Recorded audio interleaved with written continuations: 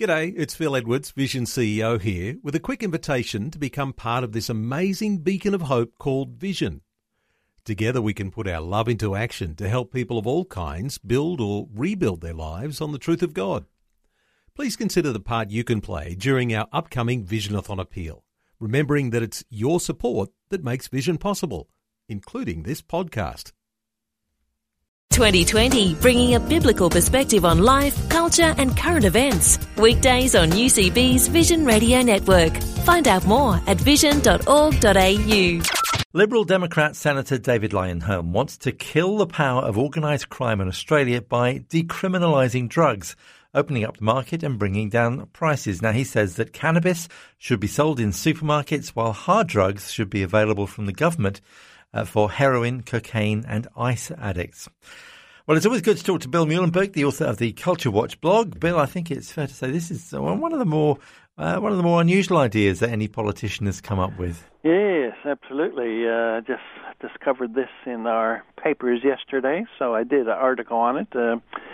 This new party, of course, the Liberal Democrats, and this new senator, David Leyonhjelm, he thinks the best way to bring the country forward and to advance and, help everybody out is to have complete open slather on all drugs. We can buy marijuana in the supermarkets along with our carrots and tomatoes, and we can have everything from heroin to opium to presumably ice and the whole bit readily available. He thinks that would be a really neat idea, and it would bring prices down, and it would be a good way to live. I have heard it argued that by particularly marijuana, if it's available in a shop at a reasonable price, then it kills that area of the criminal market. Yes. But I don't know, that it just sounds like weird logic to me. Let's sell something that's illegal in order to make it cheaper. I mean, where's that coming from?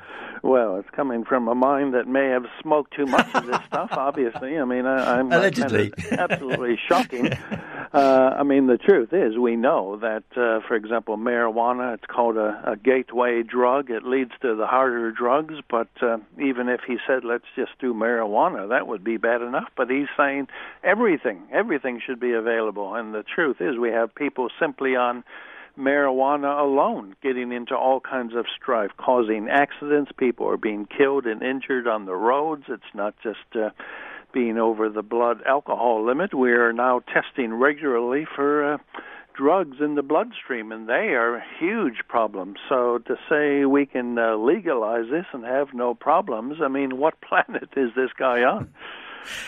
Of course, they've tried this experiment in the States, haven't they? There are now a number of states where you can legally buy cannabis. And I think in the Netherlands as well, it's been unrestricted, or there are limited restrictions, but you can buy it over a counter even in Amsterdam.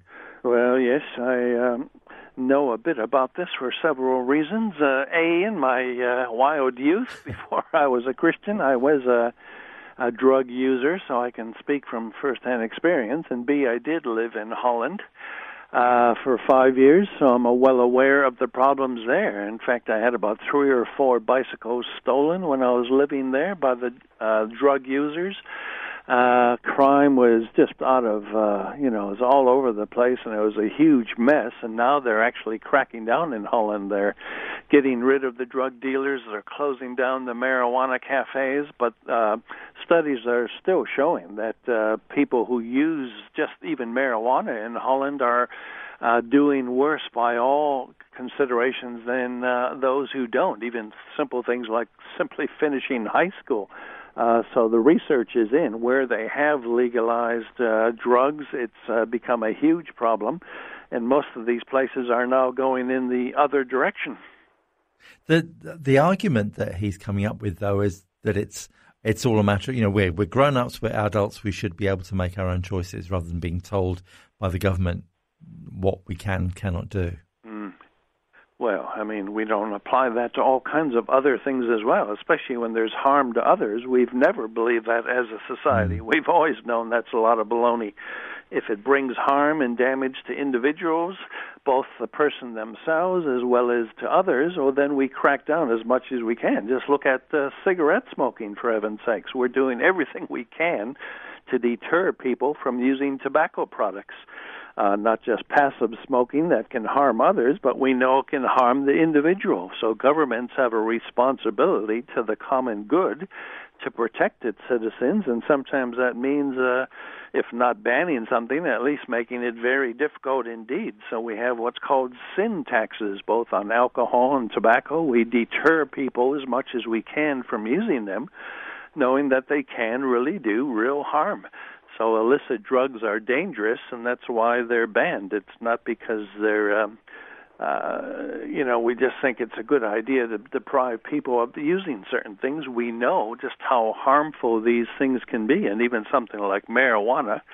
We've got hundreds of studies, in fact, thousands of studies now showing the real negative harms associated with regular marijuana use. This is not a safe drug by any means. It's harmful and it causes great damage, and therefore governments have a good reason to see it kept under wraps.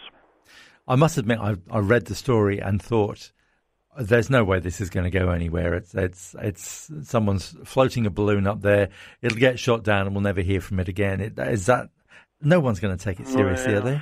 Sadly, there is a very, very powerful pro-drug legalization lobby out there. You name any stupid idea or any bad thing, whether it's the pro-abortion or the pro-homosexuality or you name it, there's always a very well-heeled, powerful, vocal lobby out there, and there certainly is for the drug legalization camp. And we've heard this in Australia before, often people calling for this. So whether or not this one goes through, it'll still be pushed. And in fact, sadly, I've even had Christians saying, oh, this is a good idea, let's go with it. So when we even have Christians not aware of what's going on here, it's a worry, and we have to keep fighting this. Let's just briefly touch on the one of the other subjects you talked about on your Culture Watch blog this week, and that's the story of baby Gammy.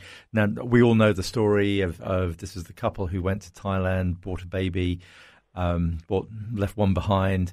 But as the story has unrolled, we've discovered that actually it seems like almost anyone can go through this, can buy a baby. There appear to be no checks and balances. Now, we've been through the adoption process in our family as a couple, and they checked everything, down to our inside leg measurement before we were allowed anywhere near a child, and yet none of this seems to be in place. Yeah.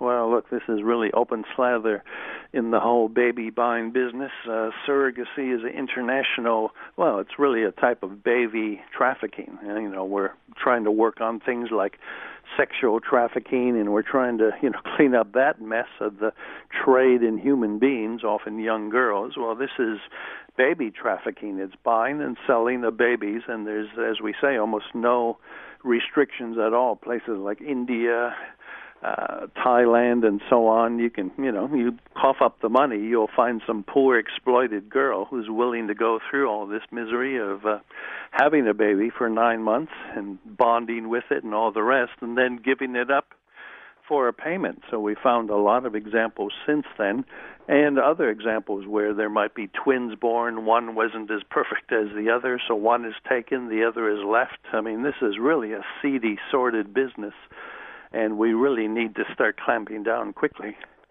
I mean, there's such a strange link between all these stories that we talk about often. I mean, of course, if there were fewer abortions, there would be more babies available for adoption. There would be less of a market for all this going on. It just seems that if there's a way of stuffing a system up, we seem to be doing a really good job of doing it at the moment. No, absolutely. You got that right. I mean, as Christians, we know that Satan is behind all this, and he's doing a great job of messing things up. But, yeah, absolutely. We're aborting ourselves to death in the West, where we have hardly any babies left.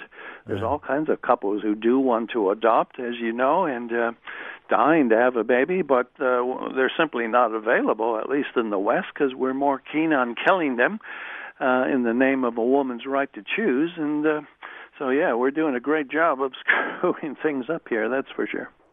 It's always good to talk to you, Bill. Not always very comfortable, but it's always good to talk to you. And, of course, you can check out more of Bill's comments on billmuhlenberg.com.